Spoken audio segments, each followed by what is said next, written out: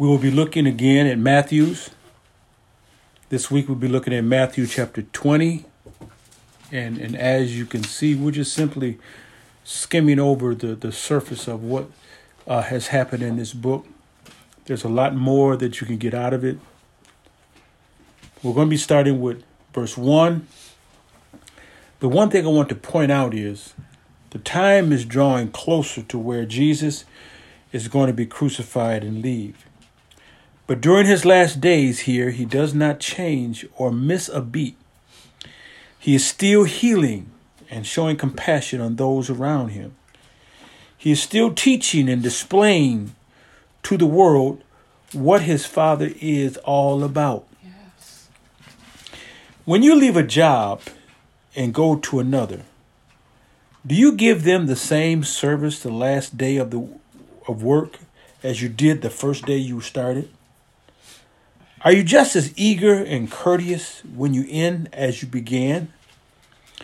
Before leaving, do you share with others what you know, just like someone shared with you, or do you leave them hanging? I'm glad Jesus has never left any of us hanging for anything. Look at verse 1. For the kingdom of heaven is like unto a man that is an householder, which went out early in the morning to hire laborers into his vineyard. A householder here is one looking for workers.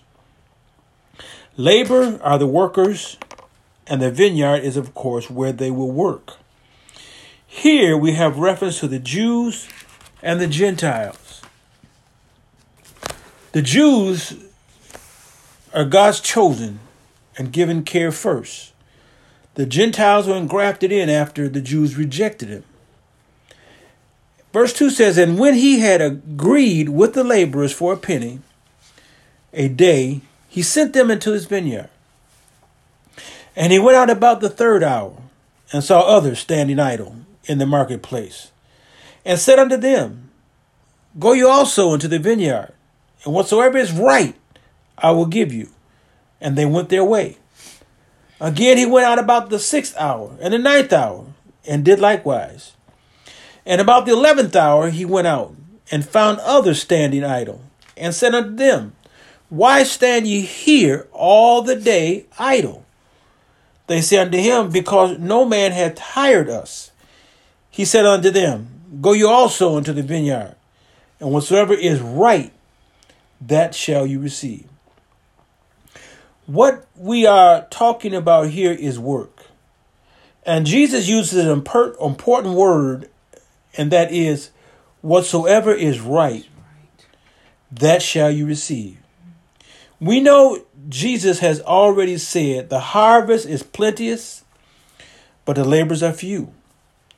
He also has said they are white and all ready to harvest.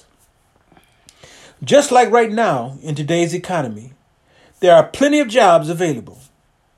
They are there and ready for choosing, but there are few that are willing to labor. In the kingdom of God, we will see the harvest, meaning this is a time for gathering. People are ready to receive, but there are few people ready to, or willing to share that they can receive. In this scripture, it can also be said that the reason for the idleness is because too many, the gospel has not been preached to them yet. Jesus calls for labor will be until the last hour. Don't think because he is still calling that Jesus will delay his return. What we are seeing is the mercy and long suffering of God, who is waiting for the appointed time he has chosen to tell Jesus to go get his children. So we see in verse 8, so when even was come, the Lord of the vineyard saith unto his steward, call the laborers, and give them their hire, beginning from the last unto the first. And when they came that were hired about the 11th hour, they received every man a penny. But when the first came, they supposed that they should have received more. And they likewise received every man a penny. And when they had received it, they murmured against the goodman of the house. This is strictly about the Jews and the Gentiles. And on a spiritual note, we understand the Gentile will receive the same reward as the Jew, even though they were chosen last. The Jews felt they should have sole approval and praise. Some people get upset because they have seen some live a reckless life and get saved before they die. Don't we sometimes act the same way when someone gets the same attention or same as we? Don't some feel they have seniority in the kingdom? This follows in the order of what Matthew said in many, that our first shall be last and the last shall be first. I remember when we went on a vacation in Hawaii. We went to a luau. Everyone sat at the same table, but there were 3 different prices to get in. We found out the reason of the 3 prices was how you were served. The person who paid the most was served first. But everyone got the same food and the same amount. Your payment got you the same food and service, but we all sat at the same table. You were served buffet style. So those that paid the most got up first. Those that paid the least got up last. But everyone got up and got fed from the same buffet. It didn't matter about seating. So whether you received Christ and serve him all your life, or you were chosen first or last, whether you receive him at the beginning or the end, you receive the same redeeming salvation. But waiting until the last moment is not wise, since you don't know when that is. And what difference does it make whether you are paid first or last, if you were promised and you agreed to receive that which is right? This is what they said. Verse 12, saying, these last have brought but 1 hour, and thou hast made them equal unto us, which have borne the burdens and the heat of the day. But he answered one of them and said, friend, I do thee no wrong. Didst not thou agree with me for a penny? See, at the luau, they agreed to pay that amount. They could not argue if we ate the same thing right next to them. The extra $20 to $30 didn't make it any better. And being a Jew and receiving Christ won't get you any more benefits than being a Gentile receiving him. Amen.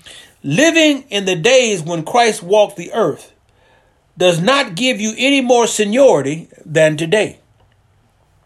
Look at verse 14. Take that thine is and go thy way. I will give unto you this last, even as unto thee. Jesus is saying, take what is just and due to you. Let us keep this in mind too. In John 17:2, it said, as thou hast given him power over all flesh, that he should give eternal life to as many as thou hast given him. The reason eternal life has been given to those you question is because that person was given to Jesus, just like you were. Jesus said this in verse 15. It is not lawful for me to do what I will with my own. Is thine eye evil because I am good? So the last shall be first, and the first last. For many be called, but few chosen. And Jesus, going up to Jerusalem, took the 12 disciples apart in the way and said unto them, behold, we go up to Jerusalem, and the Son of Man shall be betrayed unto the chief priests and unto the scribes, and they shall condemn him to death, and shall deliver him to the Gentiles to mock and to scourge and to crucify him, and the third day he shall rise again. Everything Jesus had to go through, he explained to his disciples. Nothing before its time, but when it was time, he explained. If we understand nothing else about this scripture, let us see and understand this. We too will be delivered up in some way, form, or fashion. We will be mocked for being a Christian or a follower. Some will be beaten in some kind of way, crucified. The apostles ended up being beaten, stoned, and many other things. We are not exempt today. Men are just a little more subtle in the way they carry themselves out in doing the things that we do. But let not your heart be troubled, and fret not, because when that day comes and when the time comes, we will rise up just as Christ Jesus did. Yes. Verse 20 says, Then came to him the mother of Zebedee's children with her sons, worshiping him and desiring a certain thing of him. This was James and John we're referring to. And he said unto her, What wilt thou? She said unto him, Grant that these my two sons may sit, the one on the right hand and the other on the left, in thy kingdom. That is truly in a mother's nature. She thinks of her children before she thinks of herself. To sit on the right hand is the most widely known place where everyone would see. Jesus treated everyone the same.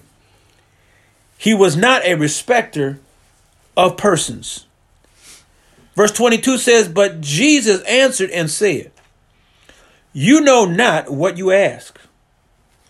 Are you able to drink of the cup that I shall drink of, and to be baptized with the baptism that I am baptized with?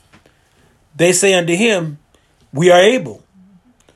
So what we see here is when this was asked, James and John, who are the brothers, were right there. And he said unto them, You shall drink indeed of my cup, and be baptized with the baptism that I am baptized with.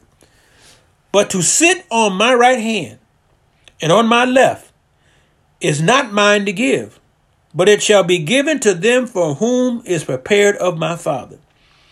Jesus is saying, you are truly attached to me. You will follow me. You will partake in my afflictions. You will suffer as I have suffered. But to give you a spot in my Father's kingdom is not for me to give. That's like inviting a friend home for dinner and giving them a place to sit and eat right next to your Father.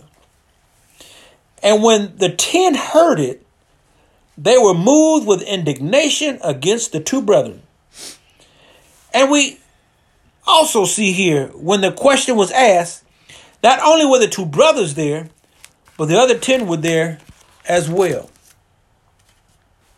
Regardless of how spiritual you think you are, people can say things that will make you upset. The disciples were angry and aroused when they heard what was asked of Christ.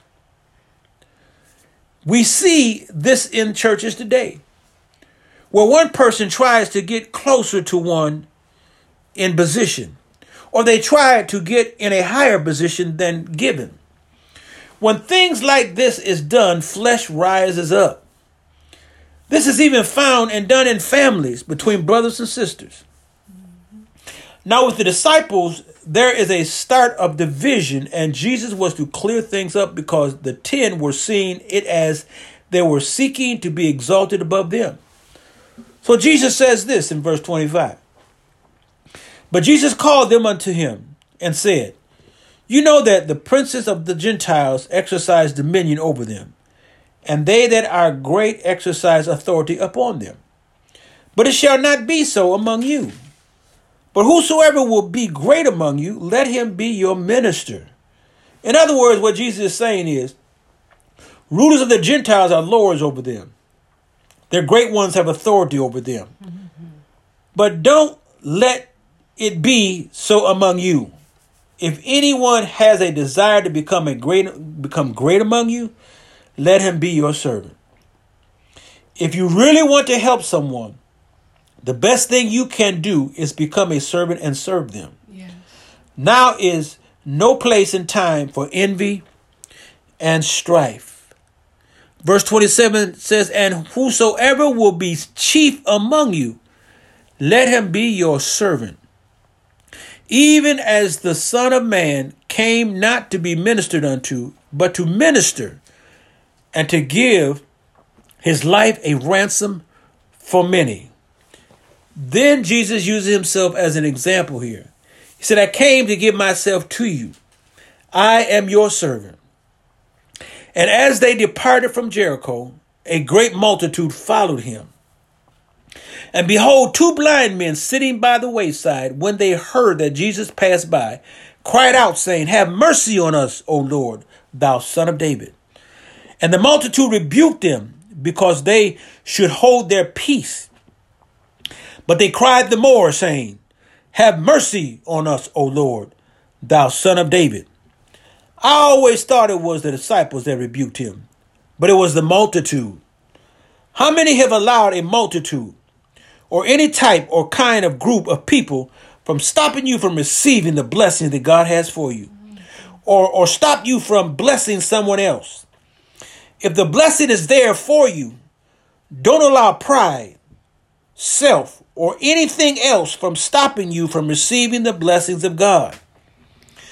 Verse 32 says, and Jesus stood still and called them and said, what will you that I should do unto you?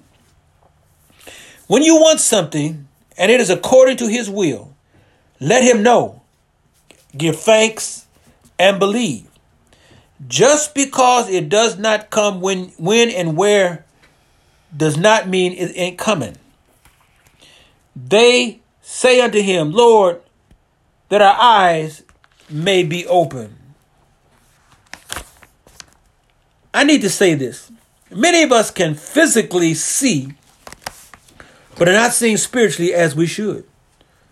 How many have considered asking God to open your eyes that you may see spiritually, especially with all the things that are going on right now?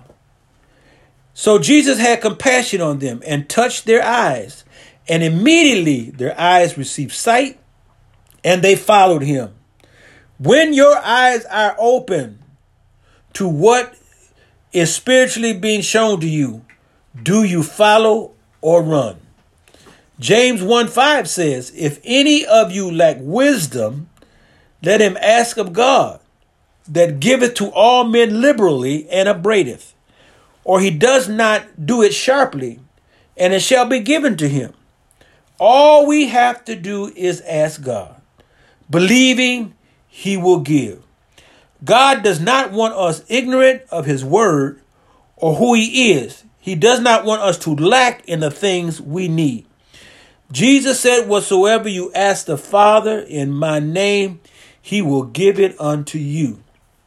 With that, ask and tell him what it is you need and believe it will be given. And with that also, my time is up, and I thank you for yours.